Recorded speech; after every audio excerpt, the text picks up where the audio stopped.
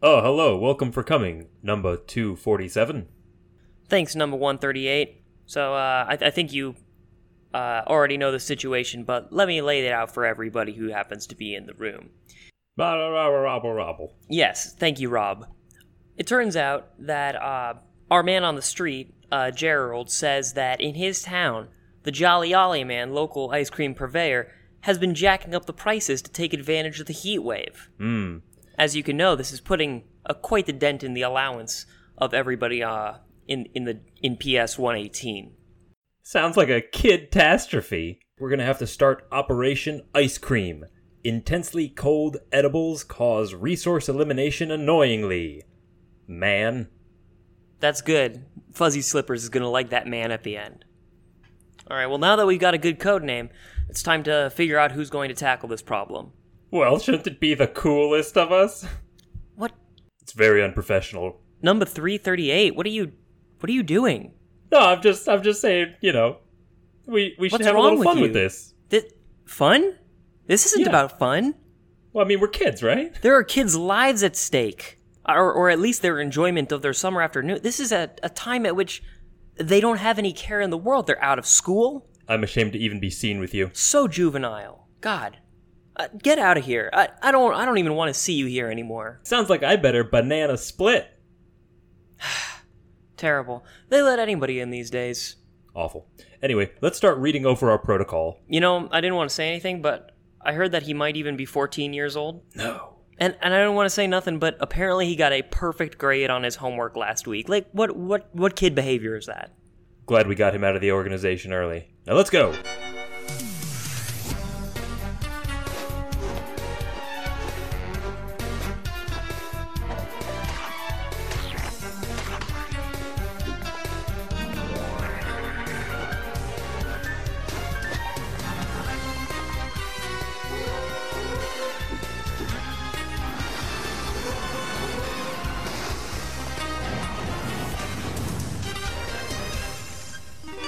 That was okay.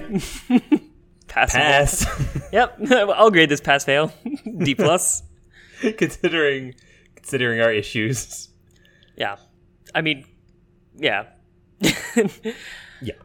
Yep. The kids next door would be proud of us for doing such a slipshod job. Such an okay, Yeah. acceptable job Yep. for longer than it needed to run. It's not a true mission unless you have about 5 or 6 hiccups that didn't need to be there, were it not for all the kids not really paying too much attention. Oh my god, it's like herding cats. So, you apparently just watched this show, like steamrolled through 3 of them because you thought that we were doing Invader Zim this week. Can you blame me for wanting that? I'm not surprised that your mind rewrote it such that was the case, but do you think you got enough of the show? A mind rewriting plot can work in either of these shows. I guess that's true. Very different tone. But no, I have become a child once more, and I'm ready to talk about the code name of... Wait, how does that work? I am become child? No, like, do people talk about the show as Codename Kid Next Door, or do they say KND, or just No one Kid says KND. Like, Ever. how do you refer to this show? I think. Also, who are we?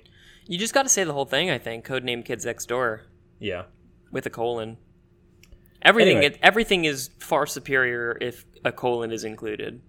Superior to the coloning. Who are we? My name is Ben, And my name is Zane. and we are the Carton Casters. This is your beloved Carton Cast, back for another week to talk about old-ish cartoons, to see what we think of them as adults. Filthy, wretched adults who don't have You just tyrannical don't get what it's overlords. like, man. How dare we control all these terrible little kids? And this is Operation Carton Cast, considering another retro tune on non-critical aspects with sarcastic talking. Yeah, that seems like it must have been fun to come up with. Again, had to steamroll it. But yeah, that's one of those things about kids' TV programming where they make you seem like adults are awful, but anyone who's spent time with kids knows that they're really the worst. Yeah, I don't even know how I don't know how I felt about it, like, when I was much younger, when I was, like, 10 or something. I feel like I didn't really like kids then. I think I've always had an unhealthy respect for authority. I don't know if it's unhealthy. I mean, maybe if it's blind respect. And also some adults are just as juvenile as kids, but they don't realize it. It's not blind, but I do have sunglasses on. Oh, okay. And I shave my head. Shazam! Thank you for joining us, number one. Number. God, yeah, we're gonna have to explain all the dumb in jokes for this, but yeah. Zane, we are dealing. We are back in the land of large hands. Oh my God, the proportions. So, today we are talking about Codename Kids Next Door. Yes, it's a cartoon that ran from 2002 to 2008 on the Cartoon Network. Yeah, and this was one of those that got that was originally part of a What a Cartoon contest, which it actually won. God, those are great. Yeah, we can't say enough good things about that kind of shotgun approach to what do kids like now. And it's weird because trying that approach with other video games, doing beta testing, releasing a game early when it's full of bugs, that seems almost less. I don't know. It goes over a lot better in cartoons. Yeah, I mean, it might also be a marketing thing. Now you're invested because you voted for it, and you're just you can get away with not having something super polished. Oh yeah, like a game. I mean, that's a really different thing. A game has to be complete in a bunch of different ways. An episode can be complete with relatively minor work, and then you just have to make more of it as time goes on. You don't improve the product that's already there. You just append additional stuff to it. Right, and I think the first episode is pretty rough. I remember watching it a while back, and it had that Kenny and the Chimp segment. Yeah, I saw the Kenny and the Chimp segment. So a little bit more rough background for this show is that it is one of Tom Warburton's brainchildren, which is a word that Brainchildren next door. And brainchildren next door. It's a word that I'll never get tired of saying. It's so weird. We've dealt with Tom Warburton's kind of creations in the past. We dealt with, I believe he was behind, or at least contributed on Doug and Pepper Ann. So Pepper Ann very much having very similar proportions. But it turned out that this show was originally something that he came up with called Kenny and the Chimp, which was a pretty failed show, but it had these side characters whom were just bastards. I don't know. It's an interesting conceit. It's a bunch of kids. They're in a clubhouse, and all of the authority figures are Cousin Skeeter villains. They're necessarily malicious. And that turned out to be the more engaging aspect of the show. So, logically, give it their own show, and that was actually... Codename Kids Next Door was actually a much larger success. Yeah, and I mean...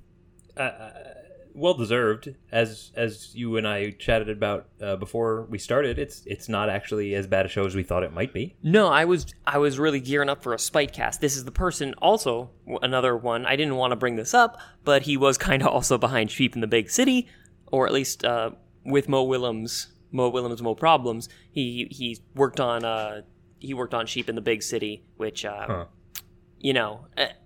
that guilty by association. So I was very. I was very nervous about this. This is a much more coherent approach, and there were times when I was watching it where I was getting pretty into it. It held my attention. I thought, well, we'll talk about it. Yeah, well, let's talk about the plot a little bit. I was invested in the tension. Yeah, I was more. Well, let's talk about what the plot exactly is. Sure. So. The basic idea of Codename Kids Next Door is that kids are members of this international organization that's bent on keeping kids safe from adult tyranny. So, remember how in, let's say, Hey Arnold, it's actually a very cogent example, all the teachers were either ineffectual or, ruthlessly malicious. For no reason. Right. That's the reality that we're dealing with here. Right, except here they have reasons, and it's they're Bond villains. They are. A lot of them are Bond villains, which owes to the other side of this show, which is that this is very heavily borrowing from the spy genre or action film genre, depending on the episode. So it's really incorporating a lot of tropes that we haven't really seen expressed in a cartoon before. Mm-hmm. Right, and the children, the kids next door, they used they use advanced technology and military tactics like you would see in those kind of movies in order to stop the adults from adulting all over their business. Yeah, I think a good way to kind of bring it back to something that we've dealt with before is that Recess did those heist segments. Mm-hmm. It's if you had that, but it was the entire episode was just the heist. And, it's very stylized, yeah. Yeah, and not as focused. Which it couldn't be if it's in the entire episode. But I think the novelty here is interesting if you don't mind me going into that a little. Please, go ahead. So, it's a standard gimmicky kids show for the most part. But with this clubhouse and spy twist. I don't think that... I think that this is sort of one of those collective knowledges that kids have of being in a clubhouse and feeling like part of like this clandestine organization. Like, it's a sexy idea, and it's not one that kids get to play with much. Right. It's this, letting your imagination kind of run wild and showing the audience what's going on in your head because... Come on, there's no way real life is that cool. Well, also just part of being part of something. Like no homers allowed, that sort of thing. Right. I don't think there were any homers in this show. Well, they weren't allowed. But the idea behind a clubhouse show we've dealt with in the past. In our Lost episode of Ed and Nettie, they did this on occasion where they'd have a clubhouse and they'd deal with problems which went outside the scope of kids' problems. The Oblongs did this. There's many different examples of kids having a clubhouse and, getting a lot of enjoyment out of being part of something. Right, and the clubhouse itself is an interesting point in this show because it's also acting as their headquarters. It's like a defensive sort of unit, so there are plenty of episodes where, oh no, there's an intruder and they have to fight it off. So they get a lot of opportunity to jump around to different locations, but you still get this sense of this permanent base that informs a lot of what the characters are about. Right, and that sort of bleeds into the other like this show is kind of there's two halves of the way this show is interesting. One of them is kids in a clubhouse dealing with larger organizational issues than kids should. The other half is like spy stuff, I think. Right. Like, yeah, they I don't know how much they get to do the cool spy action stuff, but then they also have to like go through certain weird bureaucracy and they have this whole chain of command, like things beyond that just would be necessary in a real organization, but that most if kids playing in their backyard wouldn't think about. They would just get right to the action. Yeah, and there's other spy elements that go just beyond the fabric, like the structure of the show. It's also in the flavor. Like the intro is like all silhouetted and looks like that Bond staring down the barrel of a gun sort of thing. Oh, absolutely. You have the code names. Like this is very, very heavily borrowing from the spy genre, which got me kind of thinking. Ooh. There seems to be a lot of different stuff for kids that have to do with spies. I speak, of course, about Spy Kids. And Totally Spies. There's a couple other examples that I was just thinking off the top of my head. Do you remember Agent Cody Banks? Oh, yeah. And the Hey Arnold movie, I also believe that they had a spy thing going on. Well, in a lot of those cases, it's all, kids doing the weird, like jobs against authority that the adults can't or they're too, jaded to do. Right, and then... Yeah, I don't know if this show is precisely making a statement that they're too old, they've been in the game too long. We need the new blood to clear out to clear the cobwebs off of this society. It's more just like if we're gonna be in a clubhouse and rebelling against adults, we might as well be spies at the same time. Right. It's a lighter touch because in those other works you see a lot of the children are the ones with the energy. Or, they're just, for whatever reason. I don't remember why they had to be children for Spy Kids, but I assume it had something to do with, they're small, they can get through the vents. It's always about vents. Why do I don't, speaking as somebody who, teaches engineers pretty frequently, there's no reason that vents need to be just child size and not adult size. You can partition them up differently. Also, there's no reason for them to be child-sized. Right. In fact, probably a lot of reasons why they shouldn't be. But in those works, it's generally kind of like adults training the kids or giving the kids this technology, which is kind of weird, making them like child soldiers.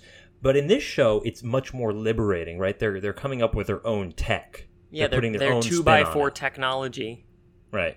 I don't know if you saw that. That's what they call their tech. It's like, it reminded me of the Erector set construction in The Sandlot. That they're making what they need based on what they have. If they need like an explosive device, they'll shake up a soda. It's all very, like you said, it has a very light touch, and that allows them to go through a number of like pop culture referential humor, borrow from other genres. It's Well, I don't want to give the wrong idea about their level of tech. They have impressive weaponry. Like they have like 5-person Megazord squadcopter. They do, stuff. And it's like a little Teen Titans. They like, where did they get the money for that? But and I'm gonna get into that a little bit later. But I just wanted to touch on it since we were already talking about it. Yeah, absolutely. So I think it'd probably be good to start going into the characters. Right. 1 through 5. Done. Yep. Moving on. Well, let's just talk about the entire cast of The Kids Next Door. Yes. So this cell group is 5 kids. Presumably they all have like character traits that differentiate them and make them a like, I don't know. Well, they each functionally they each take on the hero role, so that the writers can make a variety of plots and pick which character they want to be the one in charge, kind of like they did in Teen Titans. Who's the strongest character this week? Yeah, it's whoever we're looking at, yeah. But they have their own fairly well fleshed out characters. You see the depth build over time, but you can understand them. That's what I like about the show is that the episodes are different enough that you can watch them and kind of not get tired of the same old thing, because it's not the same old thing. But it's simple enough that you can just jump right in. I found it very accessible. It is very accessible. I think you're maybe overselling the depth of characterization, though. Like, these characters are not that complex because they are just kids at the end of the day. It is a kid's show, but comparatively. Yeah, they have very, very obvious and untextured feelings, like emotions to everything that they're doing. I mean, they have archetypes, but I think there's wiggle room within those. There is. Probably more than I wanted there to be. I almost kind of wanted them all to be like child soldier spies. There's this one show, there's this one anime, I think I've talked about it before, called Full Metal Panic. Uh-huh. And the main character is basically a child soldier who is forced to protect this like chosen one in a high school setting so that he's not like, letting on the enemy that this person is special. So he has to kind of be like this covert bodyguard, but all he knows is like warfare and trying to adapt into a regular society while having your background be entirely professional. That's a really fun contrast. Mm-hmm. They do it a little less well here with certain characters. I think that number 1, Nigel Uno, I think is his name. Yeah, I'll give a real name for each one, but yeah. You don't have to give him for each one. I think Nigel does that really well, and I even like number 4. Yeah, those two I think definitely have the most characterization. They put the most effort on them, and I think part of it's just because their accents are so charming. Oh, I do love me a weirdly non-American accent in my American in my American TV show. Yeah, getting King DDD in here again.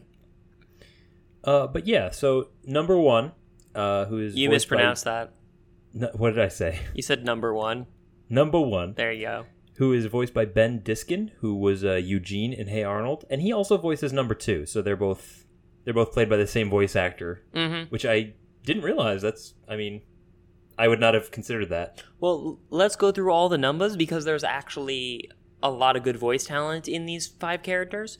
Mm-hmm. Number 3 is Lauren Tom, who is Amy from Futurama and Connie from King of the Hill, and then a bunch of other stuff. It just addendum to all of these and a bunch of other stuff. Like, the Wikipedia page goes on and on. Yeah, I'm not telling you about whose 4th cousin they played, but no. They did. When did they cameo on Seinfeld? Sometime. But, number 4 is... number. There you go. God, why do they do that? Just replace all numbers with numbers in your... I just wrote the hashtag. Like. Oh, awesome. I wrote it out. Number 4 is D. Bradley Baker, who's done all kinds of voice work, actually. Yeah, did you see the amazing piece of trivia behind him as an actor? No. Dude, he was the announcer from Legends of the Hidden Temple. Oh, man. And also the voice of Olmec. The Silver Monkey. Yeah, that's pretty great. Aren't they bringing that back? I remember seeing something. I didn't see anything from it for quite a while. I feel like I saw them in, like, some college union. Like, when I went to undergrad, there was, like, this college union triathlon or something like that, and they had a bunch of shirts in that were reminiscent of the style of Legends of the Hidden Temple, but that's sort of the last I've ever heard of it. No, I would love to go through. As I get older, the more I want to go through obstacle courses. That's a very funny thing to say. Sorry. No, it's fine. I would love to, like, use the obstacle courses that were on these shows, because as I'm considering moving to certain places, my mindset is very much on, like, the logistics of navigating a place. So seeing a place like Legends of the Hidden Temple with, like, an entirely, like, breakaway wall so you can, like, jump out of it and, like, have to climb up ropes from one room to the next really appeals to me. It's the kind of thing that would make me want to do parkour, except I just have no capacity for that. It's also the sort of thing that you would want to do if you were, like, in a clubhouse.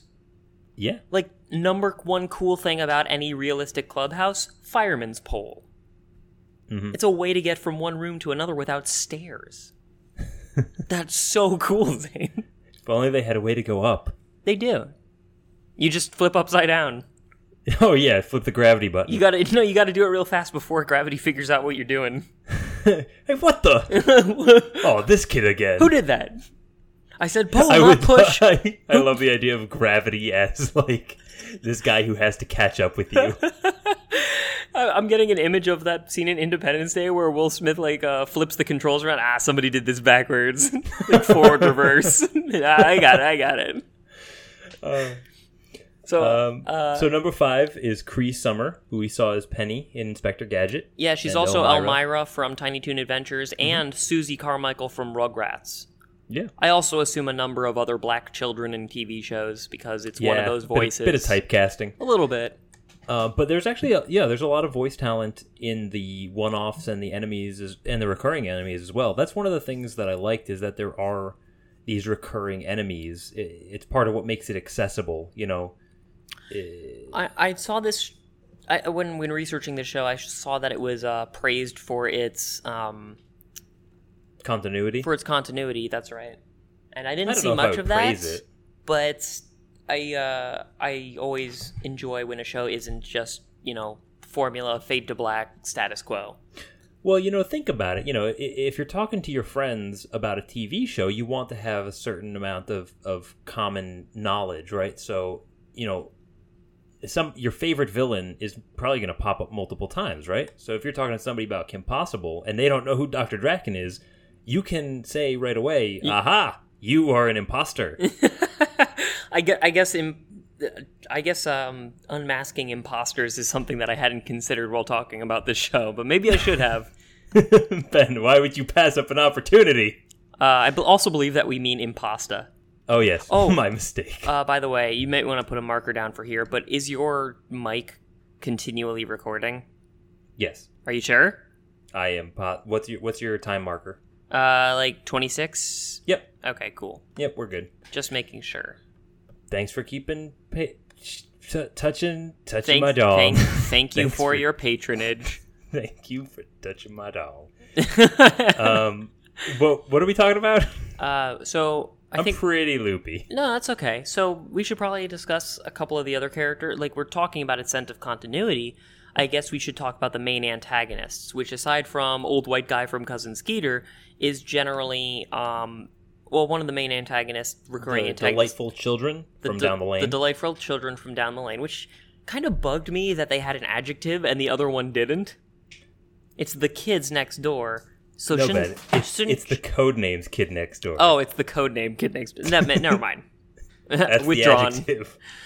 So no, Ben, you see, they're opposite in every way. So whereas Kid Next Door doesn't have an adjective, the children do have an adjective. Fucking hate the definition of opposite has always bothered me. It's so inconsistent. They do a lot with parallel, like, mirror universe stuff in this show. Yeah, I mean, do they? I feel like it's just this. I saw a few different iterations of it. Okay. I saw a lot of Bond villains. But yeah, the delightful children from down the lane. This villain is kind of all over the place, yeah? What are they exactly are they supposed to be? This is a hive mind they're a hive mind and a traitor to the child race? Yeah, they can. Alright, we need the kid next door to fight against someone. Johnny, what do you think? Zergs. What? Like Zerg. Like the literal Zerg? Yeah. Nah, put a football helmet on one of them. Yeah, what's with that one fucker with the football helmet? What is his deal precisely? Was they trying to just make it look like number 4? No, I think that was supposed to be number 5. It's okay. Oh yeah, because she's got the hat pulled down in front of her eyes. Yeah. It's super, but like that, the football helmet like just proves my point. What are they supposed to be? They're, terrible. No, but like, are they supposed to be uptight children, like mama's boys? Are they supposed to be an alien hive mind? It's not clear, and honestly, I think they're the weakest villain, for how often they show up. I think I agree, even though it seems like they could have been really strong villains. Like, what if they were just a bunch of preppy kids who were, like, trying to play by the adult rules? I mean, that's kind of what they are. Right, but it's not completely what they are. They go off the rails from that and go into fucking Zerg hive mind. To the extent that the protagonists are just rebellious kids who don't want to follow the rules, they're deviating to the same extent. I don't know, like, I think there's just a little bit too much weird thrown in. I mean, they're not normal. They speak in that sort of overlaid voice that's very unnerving. Well, let me give you a counterexample. In the Oblongs, you've got your regular cast of crew, which, by the way, also have a clubhouse. And then the antagonists are all the popular kids, all of whom are named Debbie. And just shout Debbie at each other. I don't know. I don't know if that would have been a perfect example. Like, maybe just make it a group of hoity-toity weirdos. I think having a group that's not a hive mind would require us to keep track of too many characters, and it helps to have them all in one spot. I don't think it would have been that hard, but maybe you have a point. It just seems very weird and unfocused. Yeah, especially since they're always plotting something, but they don't actually do a whole lot. Like, they're not physically threatening. It actually seems like the kids next door are usually the ones who are, proactive. Like, they're trying to get something done. And it's sometimes, like, I feel like a couple of the episodes I saw where the delightful children are doing something obliquely nefarious. Like, it's not really clear why it's a bad thing.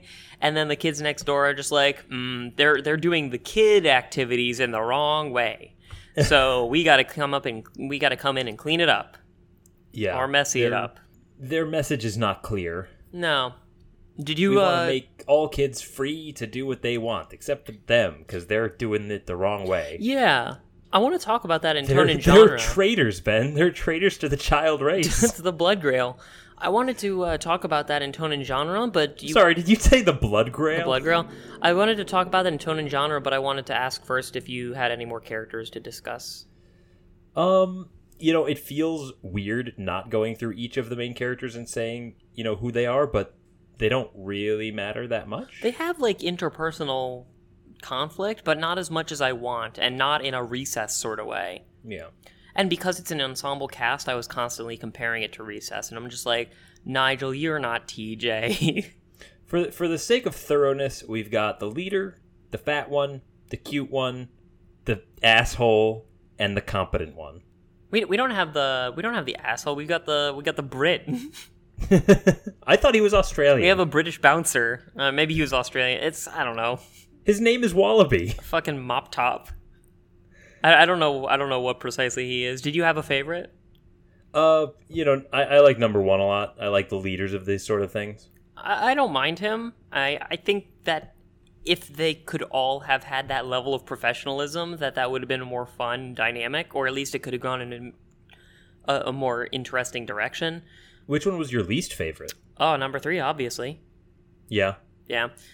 Just nothing there. Too much, like, peppy, overly loud enthusiasm. Like, I don't like that in real life. And she's not engaged with the show. Not really, no. seems like she's there. She doesn't realize that she's a member of the team, almost. Yeah. Nah, Ben, it's all a ruse. It's all a trick. She's a sleeper agent? Yeah, why not? She's also a child who's delightful? Yeah. Oh, hey, you don't think. Very rarely with this show, Zane. But yeah, that's the Power Rangers. Let's move into the tone. So I did want to talk about the fact that they seem to be impressing that there's a right way and a wrong way to engage in kid activities. There are, but they're completely wrong about it. Yeah, well, okay. Yours is all about, going to bed at 9:30 so you can get up in time for soccer practice. Oh, that sounds nice. I know. It's like, if only I could get to bed by 9:30. Some crisp sheets. No, but their conception of being a kid kind of cleaves to this, kids are messy, kids are... I don't know, there's this weird pride of being unreasonable in children somehow. Well, they want to be kids. They're tired of being confined by what other people tell them to do. So it's an expression of freedom, and I think it kind of overexerts itself. They want to be free and contrary, even if it's not necessarily the best thing. Well, interestingly, in this show, they're able to do that because their infrastructure allows for it. Clearly they're doing their job well because they have this whole organization that's built around kids doing what they please.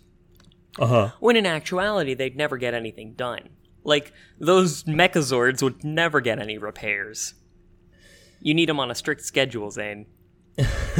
Well, you see them working on ships and things, but they enjoy it. So maybe it is kind of like that Erector said. It's just this universe allows those things to work. That's not the worst either. It just... I'm not going to get on this show's case for, I'm going to get on this show's case for a minute. I'm not going to get on this show's case for, representing children as more prolific than children are. That seems sort of punching down a little bit. This is kind of not necessary. But it is weird to have that contradiction that the kids are so focused on, kids being these smelly, gross, loud, manic kind of weirdos, and then also they're entirely professional at the same time. So I think those two parts have to do with just the way the child's psyche works. Because they hate authority figures, but they crave boundaries. They crave affection. No, the idea that these things work because they're imagining it. The imagination and creativity and play can do anything, and that's true in this universe. The reason why they're rebelling against the discipline of the adults and all those people, aside the fact that, hey, look, creativity got us this awesome playhouse that works in here. But just the fact that, kids, and really anybody who doesn't like the way things are going or the way that the world is will rebel against authority. And if authority is all about, hey, sit here, do this, don't cause trouble, well, the way to rebel is through trouble, through chaos, through play. Do you think that the lore of this show is actually that the kids are imagining it all and beefing it up to something that it actually isn't? Or do you think that literally everything that they show you is something that's happening in universe? I think it's happening in universe. I don't think kids are that creative. I think so too, but there are a lot of parallels that you can draw if the idea of the show is this is the way kids see their surroundings, so all of the adults are tyrannical overlords, and all your fellow kids are each special, unique snowflakes with super awesome acrobatic powers that you can scarcely comprehend. They are almost like superheroes. They can fix their ship, but if you ask them how the ship works, they would have no idea. It's like a Bond power. Maybe if we crosswire the accelerator, we might get more ohms or something. It's like Gear from Static Shock, right? He just knows how it works. Yeah, intrinsically. It almost reminds me of President Business from the Lego movie. Oh, yeah? Yeah. Because you just take these very simple blocks, and it works because it looks like it works. Right, and all the villains are just, like, if you wanted to take it in that rocket power, like, Raymundo isn't actually cool, but this is how the kids see him. Uh-huh. Like, you can take it that way, too, and then all the villains are just, like, reasonable adults who are just telling them to go to bed on time and also do their homework, and they turn out to be, like, Bond villains in the kids' minds. Right, because compared to what they were doing before... Because that's what President Business in the Lego movie kind of does. Like, he's not actually a bad guy, it's just how the kid sees his dad. Spoilers for the Lego movie. Spoilers, go watch that movie if you haven't already. Yeah. What did you think of Everything the humor is in spoiled. this show? Because it's like... I actually thought that the humor was kind of weak in contrast to the presentation. Yeah. I think that the presentation was really solid. Like, the show doesn't do jokes particularly well. Like, it's got a very juvenile sense of humor, but the situations are engaging and can be funny just because it's a weird situation. Well, it's not sitcom format. It's short action movie. Right, it's a much lighter Teen Titans. I don't know if I'd even, like, go that far. I would almost say that it's more Kim Possible.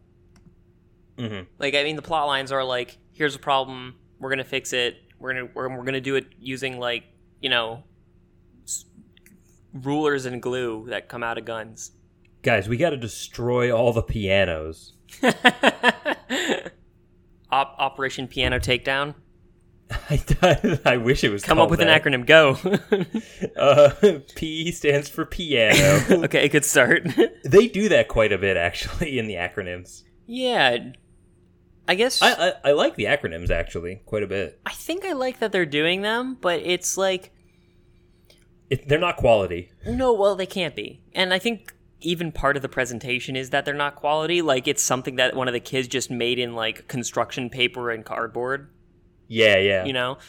So I actually don't hate that, but at the same time, it really, like, rubs me the wrong way seeing acronyms being reached for when there shouldn't be something that really... This is a kind of like, weird hot they button. have full control over which word they use for the code name. I know.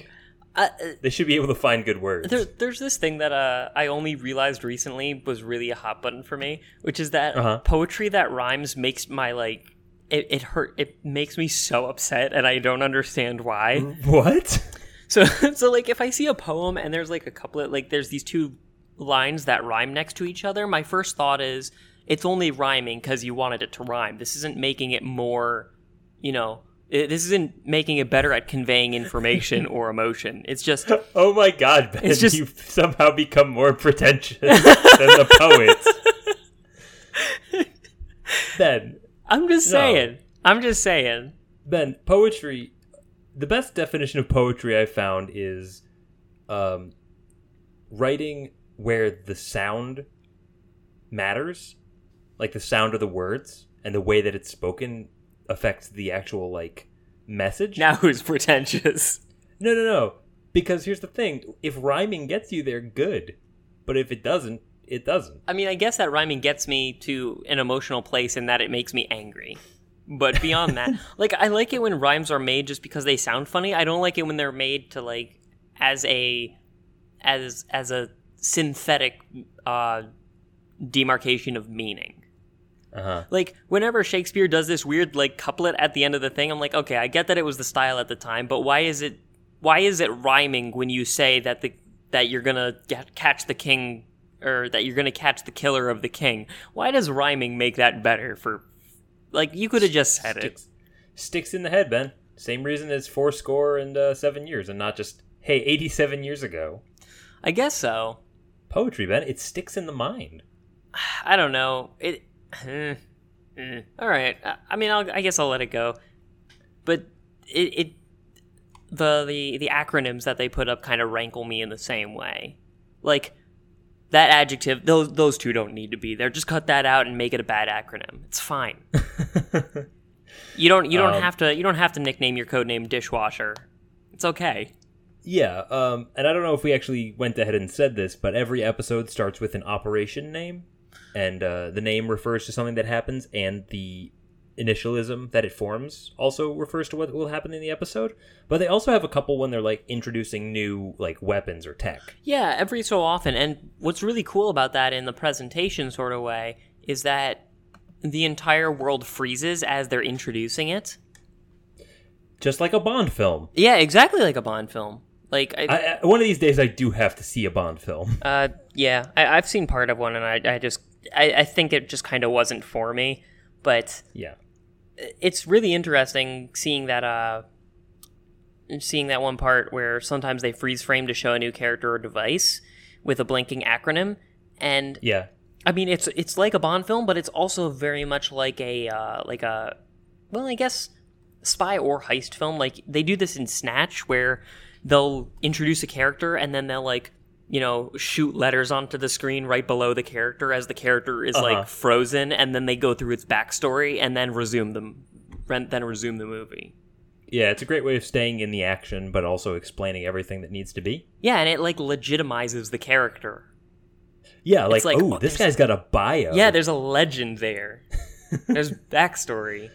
I don't want to know your name unless you've got a Wikipedia page. And like that's the coolest part of the show is that they are presenting it so faithfully to the thing that they're trying to parody. So where does the show fall down then? Because I mean, is it just the characters and that they're not interesting enough, or that the conflict isn't strong, or is it that they try to stretch it out past where that sort of aesthetic gets them? I think it's hard to say. I think the episodes tend to go on slightly too long, even though there are 2 in like a 23-minute chunk or whatever. I think the character work is just kind of weak.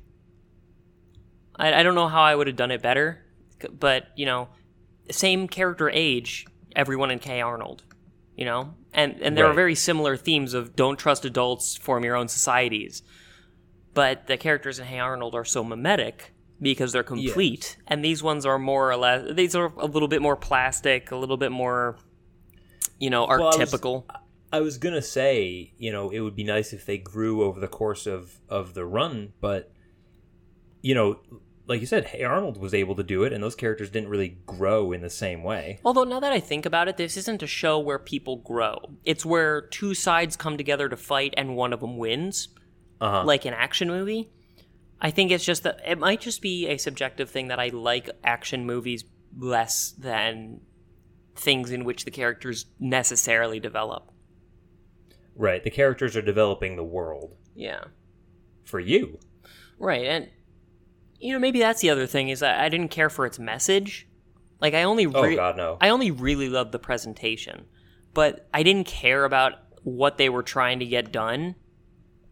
And I don't know if were I younger and kind of bought into the whole, we should have longer recesses, or eating your vegetables is dumb, stuff like that. I don't know if I would have found it more engaging. I feel like I wouldn't have. It's just the stakes are a little too low for an action movie. Mm-hmm. I mean, it's a nice, tune in, watch a couple episodes of this, because, because it does have that nice presentational aspect. It's the kind of show that I could see being really good, like, you watch an episode of this in between, like, a movie marathon. Just palate cleanser. Palate cleanser, yeah, it does kind of a nice thing that Megas XLR did, which is, like, borrow a genre and then just, like, make weird jokes out of it. So, like, it's parodizing the source material very well. It's just that's all it's doing. And I don't know, it wasn't enough for me, I guess. I think we're maybe getting a little bit too far down into like resolving this episode, so maybe we should pull back a bit. Oh no, yeah, I just wanted to figure out what makes this show tick, because I'm really not sure. Yeah, me neither. Like, I enjoyed watching it, and I'm not sure why. Well, I mean, the best part of the show is the dichotomy between how seriously they treat things and how serious the situation isn't. I see. Yeah. So when they board a huge truck carrying a bunch of pianos and destroy every single one so that they don't have to take piano lessons. It's like you're raiding a nuclear stockpile. That's what they treat it like. Yeah. The tension, the way that they approach everything so seriously and with such tension, sells you on it. And the fact that it's not that serious, it's charming in its own way. It's oxymoronic though, because there's that gulf between importance and imagined importance. It's funny, but because there's that gulf, you're not invested. Right. Which you is don't weird care because it's too still much about it happening. It's weird because it's still probably the best part of the show. Like, they treat, like, the class president of their class as the president, and he's got, like, Secret Service and everything. And, like, they have to board him onto a bus to, like, transport him to the PTA meeting. And it's like, this is pretty funny, but, like, at the same time, you don't really care about what's happening on the bus. It's weird to have a show deliberately lower the stakes like that.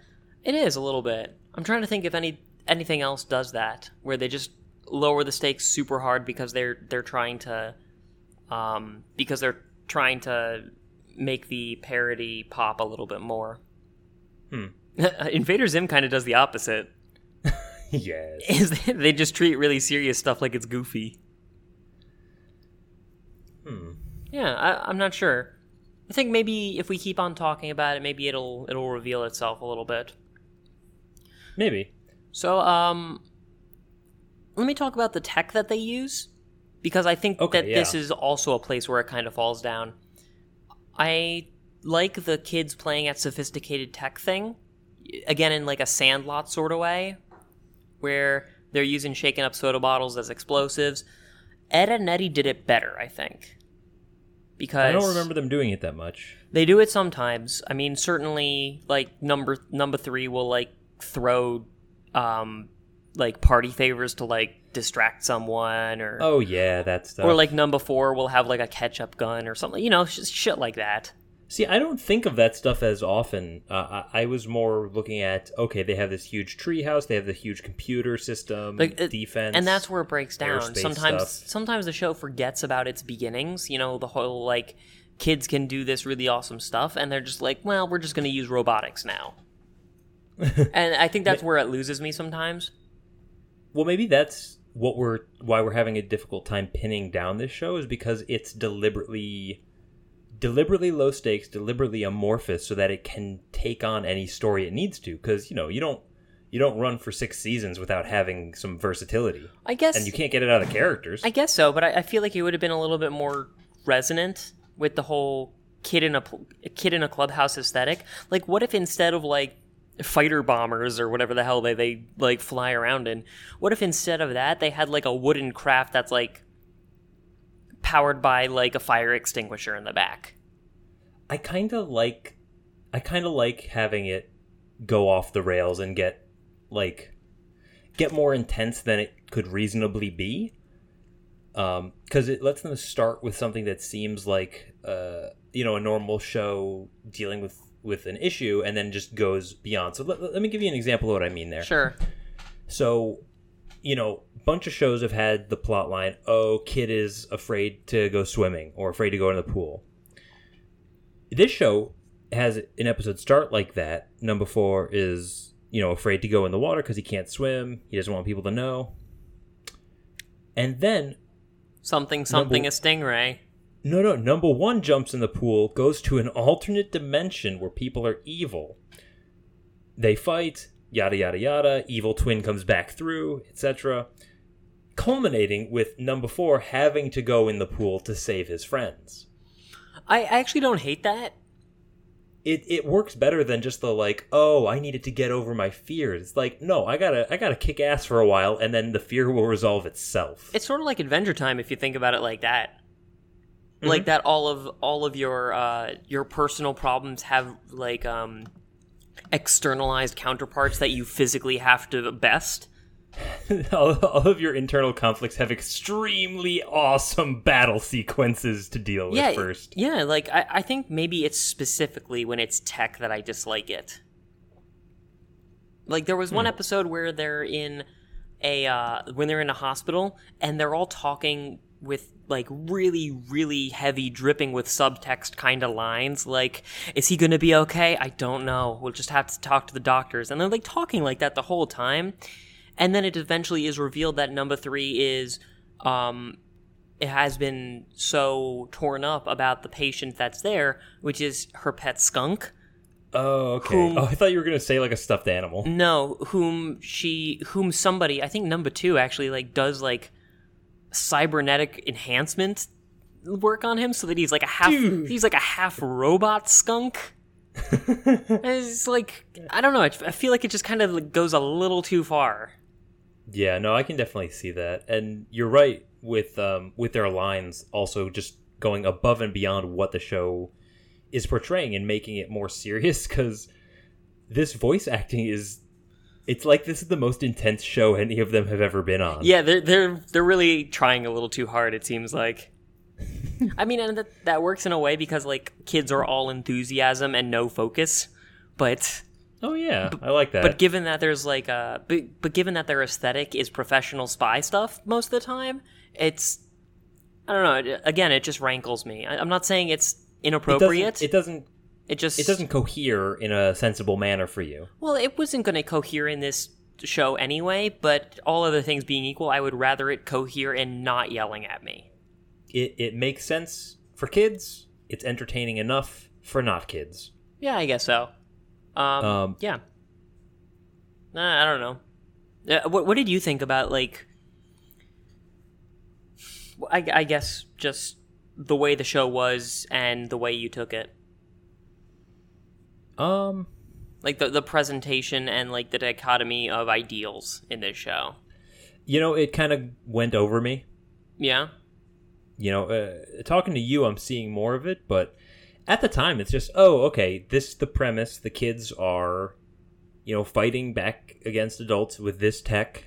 I have a rough idea of the range of technology they have access to, and they have adventures within that, and it didn't bother me too much. Well, I think maybe you're treating it more like an action movie, which is what it is, so you're enjoying it more.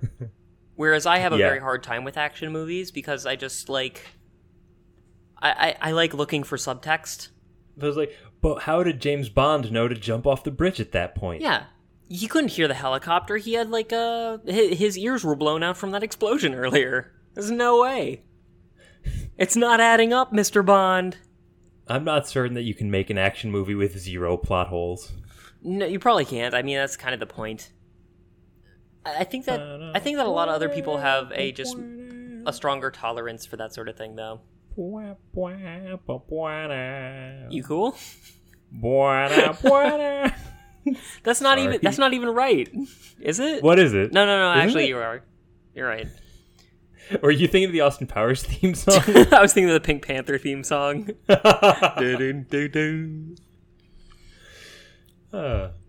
Anyway, like I get like the presentation of this and the way they abandoned some of the consistency in order to make it more actiony, more kid-oriented.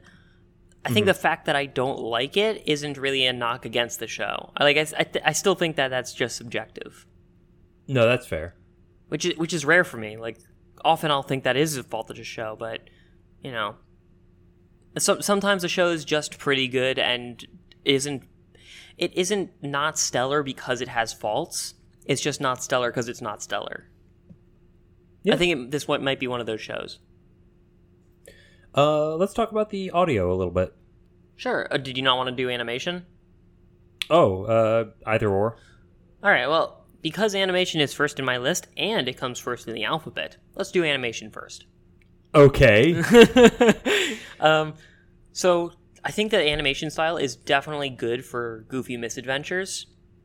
Yeah. Like, the hands are, like, pretty good for, like, you know, kids doing flips and trying to fight Bond villains. Yeah, so I found this the most egregious with number 1. Have you ever heard of the homunculus? In what context? Okay, I should narrow that down.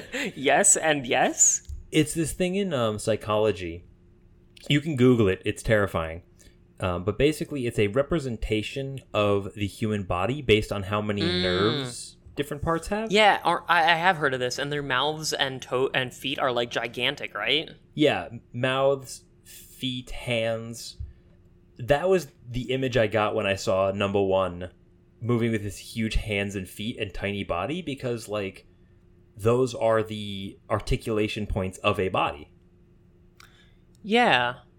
That's the parts of the body that they're going to interact with, so it makes sense that they look like that. I saw it more as just an aesthetic thing. I don't think they're trying to make some sort of statement about it. No, but that's just what I thought of. That's just what it reminded you of. Yeah.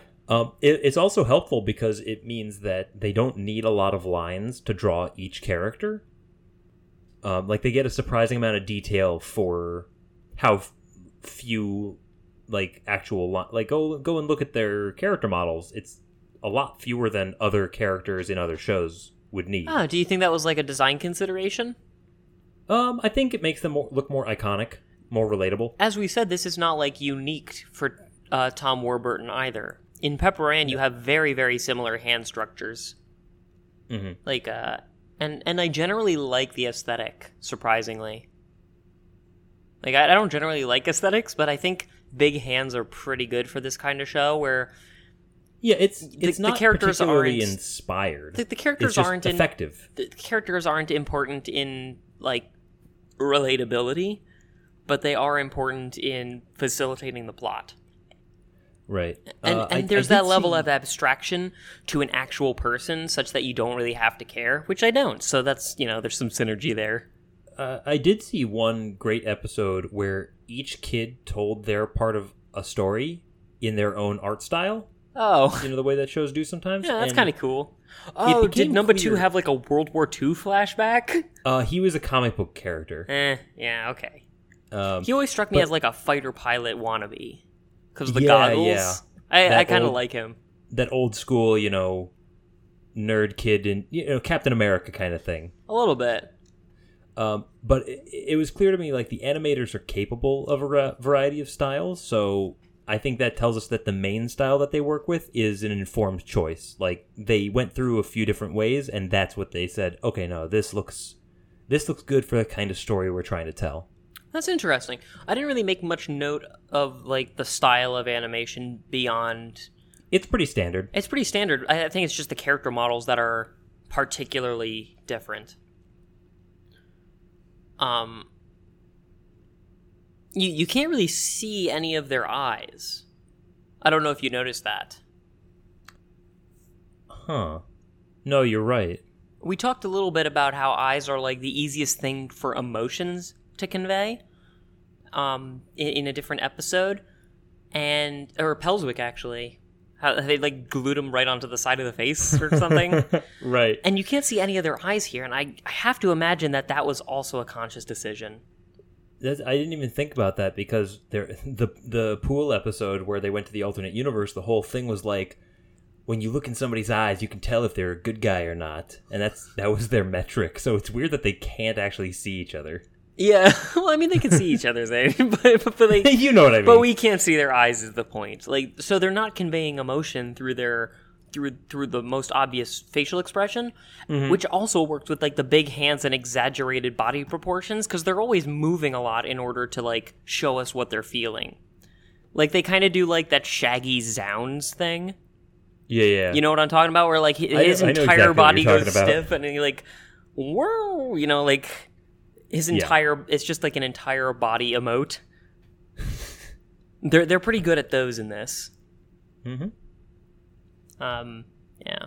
Sometimes you get one eyebrow coming above number one's glasses.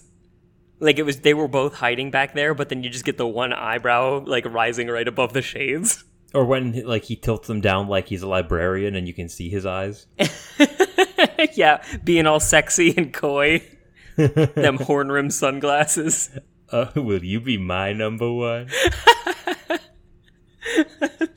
Let's turn things down to about 30 decibels. Oh, yeah. You had mentioned that the aesthetic choice was probably a choice, just that.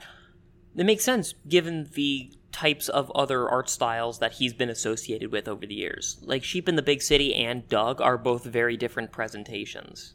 Mm-hmm. So that makes me think that it is a considered approach. Yeah, the characters in this show compared to the other ones are more compact, almost. Yeah, they're very compact. They're very simplistic and compact character. Like, it wouldn't work. Looking at it now, it's kind of weird how much larger every room is in this show than the characters. Is it? I think that makes sense.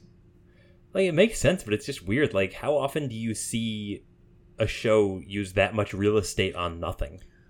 That's a good point. Like, they seem to have a lot of fun building large environments, and it is probably also a considered thing for that larger-than-life appeal of, oh no, this is a, global catastrophe with far-reaching consequences. We're not going to settle this, in a cubby. We're not going to settle this in a closet. It's going to be in a crowded amphitheater. There's going to be a dinosaur fight, and top it off with a gigantic spider mech, a la Wild Wild West. Is that a thing that happened in this show? I'm not even going to tell you. You guess. Yeah, it can get off the rails a bit. Right, but it has to. Yeah. So I think if it was a choice to make all the backgrounds and scenarios that big, that was the correct choice. Mm-hmm. It's almost similar to Recess. The Recess is the playground is their whole world, and the proportions fit that. Yeah, and it gives you a sense of the authority figures trying to contain them. Right, and the clubhouse, it's both their home and their job. Like it's a very living, breathing atmosphere. It's not a bed and a bunk. It's not just three hots and a cot. And that's the weird thing, though, is that they have that huge treehouse, and they say that they're next door, presumably to just normal people. Yeah, if I'm reading the lore correctly, they don't actually have parents, and not because no, they do. I've seen them. You've seen them? I've seen them. I didn't see no parents. Like, it's weird that they have them and go back home to, like, their parents at the end of the day. But that's the point at which you can stop thinking. That's the great thing about this show, is that when you come up across a contradiction like that, you just be like, oh wait, I could just stop thinking about it, because who gives a shit at this point? Like, you couldn't do that at Recess because all of their personalities were deeply ingrained with their lives at home. But here, like, they don't have lives because they're not people, so fuck it. Yeah, whatever works. What do you think about the intro animation? It gave us an idea of who the characters were, but we didn't really need that much introduction. Yeah, it's a weird presentation to, like, remind us what number each one is. What number each one is, what aesthetic they're going for. It is very straightforward Bondy, but, like, it's not a departure from anything else in the show. Well, I like the silhouettes.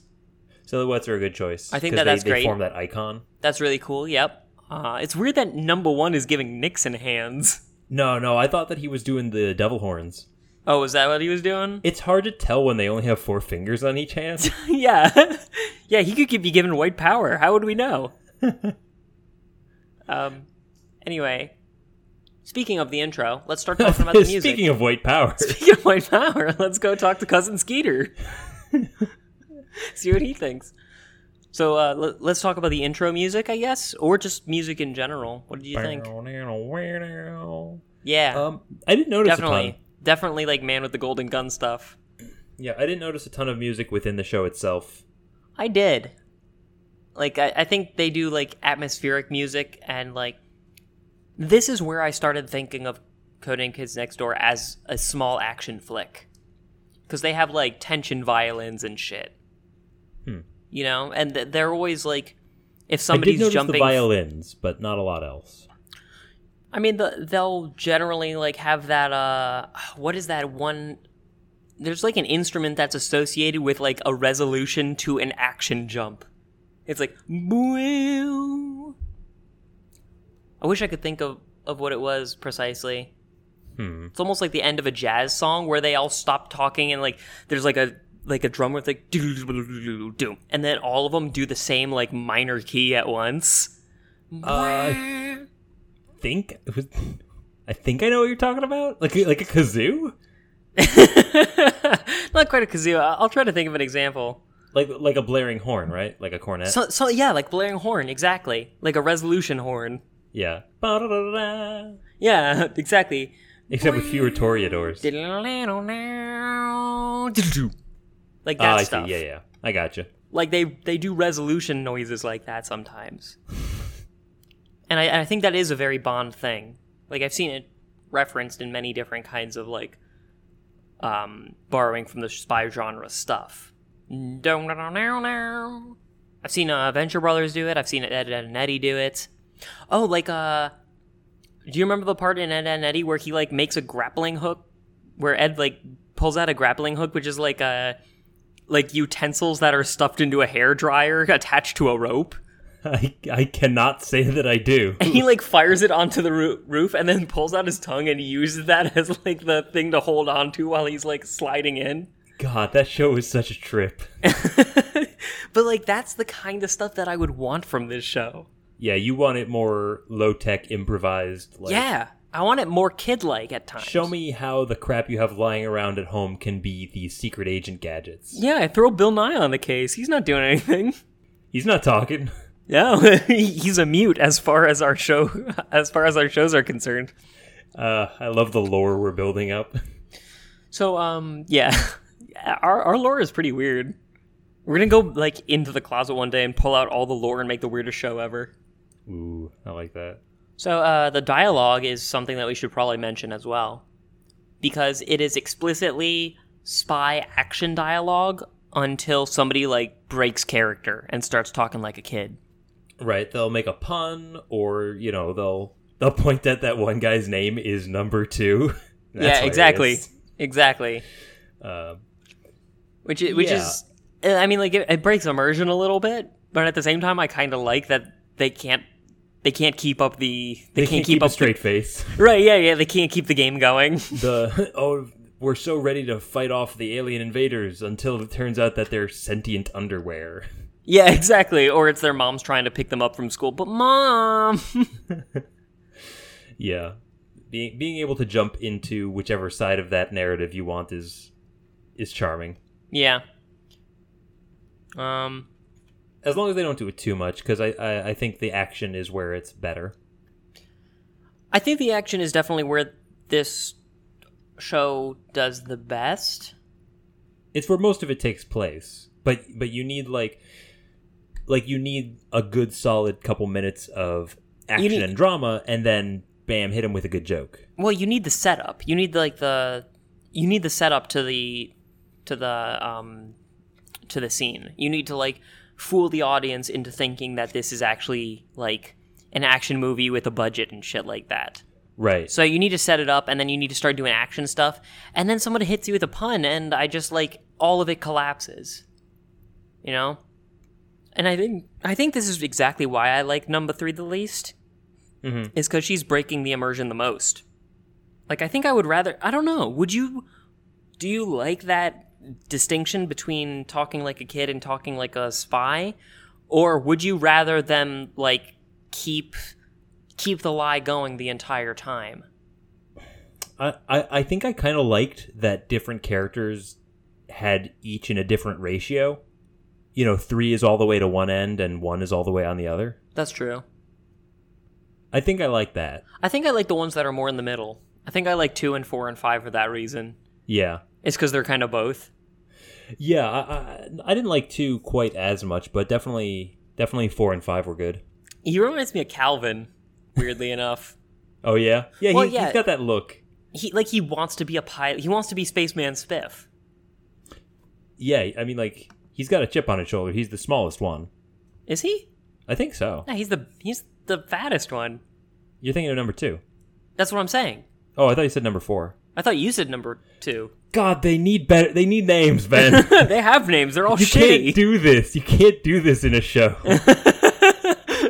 Your audience is children. I know all my numbers. I love to count. I know all my numbers. I know every number that's ever been, Ben. I know over 100 numbers. How many more? 200. Anyway. Yeah, do we have anything else on this? I don't think so. Like, where do you think this lies in... Let's approach it from 2 different directions. The kid side and the high-tech stuff. The high-tech spy stuff side. Do you like this more than Kim Possible? It's been a while since I've seen Kim Possible. Probably not. I don't think so either, although I think that also just might be a demographic choice. And certainly this isn't better than either Recess or Hey Arnold. No. Maybe they were just trying to do too much, or they weren't able to maintain both sides of that equation in equal proportion. Like, I think maybe they just had a flawed formula going into this show. No, I think they hit the ratio pretty well, and it's just for a younger, it's, you get your kid next door, and then when you become a teenager, it's Kim Possible, and then you become an adult, and it's like, I want to watch It's Always Sunny in Philadelphia. Those are my children heroes. Look at that. You can see all of their eyes, and they're all the same size. That right there, a rhyme. I hated it. It sounded awful. Ben. Yeah. It's okay. Yeah, you know what? I think just to sum up, I think I've said it multiple times, but I might as well just resolve on it. I think my main problem with the show is that it was trying to cash in on that making fun of treating unserious stuff as serious at the same time as trying to make jokes, and like it's just kind of hard to keep them both afloat. I mean, they definitely ran a thin line avoiding subverting their own message, but I think they hit it more often than they missed it. And I'll agree with that as well. It just might just be an aesthetic that I dislike. Mm-hmm. Yeah. Yep. Still though, like much better show than I had anticipated. Like based on these went down pretty easy. Well, if you read like the Wikipedia page, they're like, okay, dumb acronym, dumb acronym, dumb acronym. They're all about trying to stay up later, not do their homework. This sounds terrible, but then you see the presentation, and you're like, oh, they know exactly what they're doing. Yeah. And then they start getting into like the galactic kids next door, which makes me wonder, about the deeper lore, but makes me wonder about my own life choices. I was wondering a little bit if you had noticed that any like really strong pop culture references, because they do them all the time. I've seen a few, definitely whenever they genre jump. I saw them do specifically number 5. She is generally involved in some weird like Indiana Jones riff. But yeah. Surfing through like the TV tropes page and stuff, they apparently like lampshade a bunch of references to like Pirates of the Caribbean and like and Star Wars and stuff. I mean, everything's parodying Star Wars, but yeah. I mean, fair enough, but like for them to like point it out on the Wikipedia page as opposed to just let it be implied, it means they're doing it a lot. Yeah, no, absolutely. And this is the sort of show where they should do that because the entire conceit of the show is making fun of a genre. So, it's fine. Makes sense to me. Yeah. I didn't see it too much, but I don't think I watched enough. I really like the Indiana Jones riffs. There was a really good one with like a very obvious like Nazi kind of stand-in, like Air Doctor. Really? This show had Nazis? Every show has Nazis. He was like calling a bunch of people Air Doctor and stuff like that. Air Doctor just a number German 1 guy, Ben. It's not. You can tell. You can totally tell. Just look at him. Yeah, he had like a parrot on his shoulder or something. And skeleton arms. Yeah, exactly. All right, well, I'm done with the show. Yeah. What are we watching next? We are, of course, watching Invader Zim, and I do have Dan Caves to come on and talk about that in his first experience with Invader Zim, which I think is going to be a very interesting experience for he's never all of seen us. it? He's never seen it before. Well. Yeah, there's a lot to talk about with, like, Jonan Vasquez and, the fact that they could actually put this on Nickelodeon and no one caught it. Oh my god, Ben, I have a lot to say. Just must have just been jerking it for, like, 6 months. What were they doing? Didn't they watch it? But anyway, beyond that, after Invader Zim, what do we have? After that, we are going to watch... I haven't really seen it before, but I'm curious because it looks bizarre. The Cowboys of Moo Mesa. Oh, man. You talked about this before. Yeah. It's kind of biker mice, except it's a Western. Zane, I'll try it, but I really don't feel good about it. Ben, they're cows that ride horses. Why do you keep choosing, like, shitty sounding shows? Why can't you choose something that sounds cool? It's so brilliant, Ben. All right, granted, you did put out a separate thing that might have sounded cool, and I vetoed it, so I guess I'll just have to check out Cowboys of Moo Mesa. Ben, I can't guarantee that the third option would have been any better. We could have done Brave Star. Brave Star. I don't know what Brave that is. Star. I'll tell you about it later. It's worth knowing. Also horses? Yes, in space. It's like that one sketch from Thrilling Adventure Hour with the sheriff on Mars, whatever. What is that called? No idea what you're talking about. With a pair of robot fists. Excuse me? Because they hardly ever miss. I'm trying to figure out what it is. I have no idea, Ben. All right, I'm gonna find this because I want you to put it as the outro. No, but I think the Cowboys of Moo Mesa will be good because it's looking at the Western genre, which we haven't really dealt with in a while.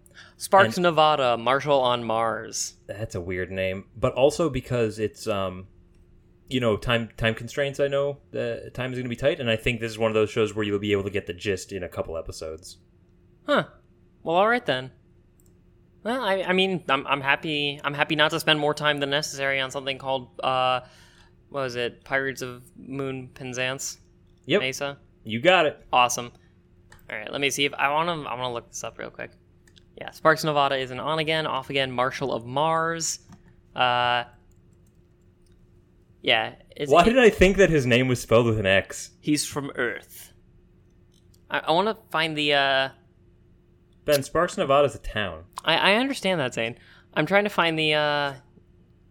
I'm trying to find the speech, the theme song that enters it because I want to sing it out loud, but he's got like this alien like Sancho Panza-esque kind of follower who's like almost very robotic because he's a Martian. We can do this show if you want. It's very funny. Good. Yeah, no, it's actually an awesome. No, it's a podcast show. Like it's okay. It's like a radio broadcast sort of thing.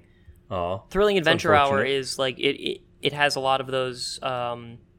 It's like in the style of old radio broadcasts, like the sort of thing that Orson Welles was parodying.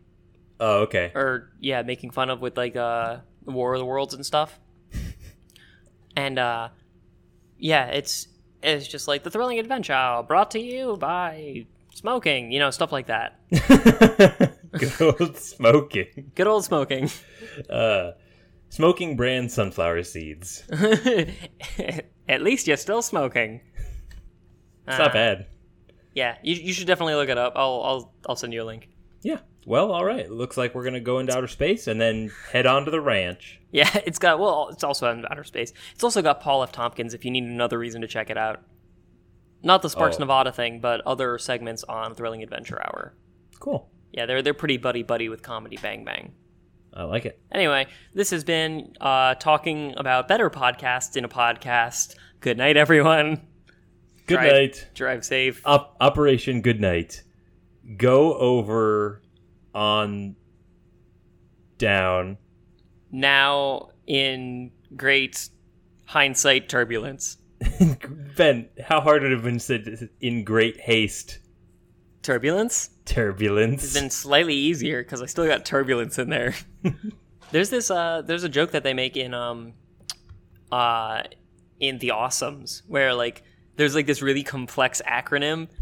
I think it's like umbrella, and one of the guys is just like, I bet they only made that acronym like that so they could have umbrellas while they walk around. And he's like, it's probably not as easy to make an acronym as you think. And he's like, acronym, and like batters off a bunch of stuff. And the other guy's like, okay, first time's a charm, and like makes another acronym off of it on the spot. Oh, that's great. Yeah. Did you ever watch The Awesomes? Oh yeah. Feel like I showed you The Awesomes. Oh yeah, so you did. I cosplayed as one of them one time.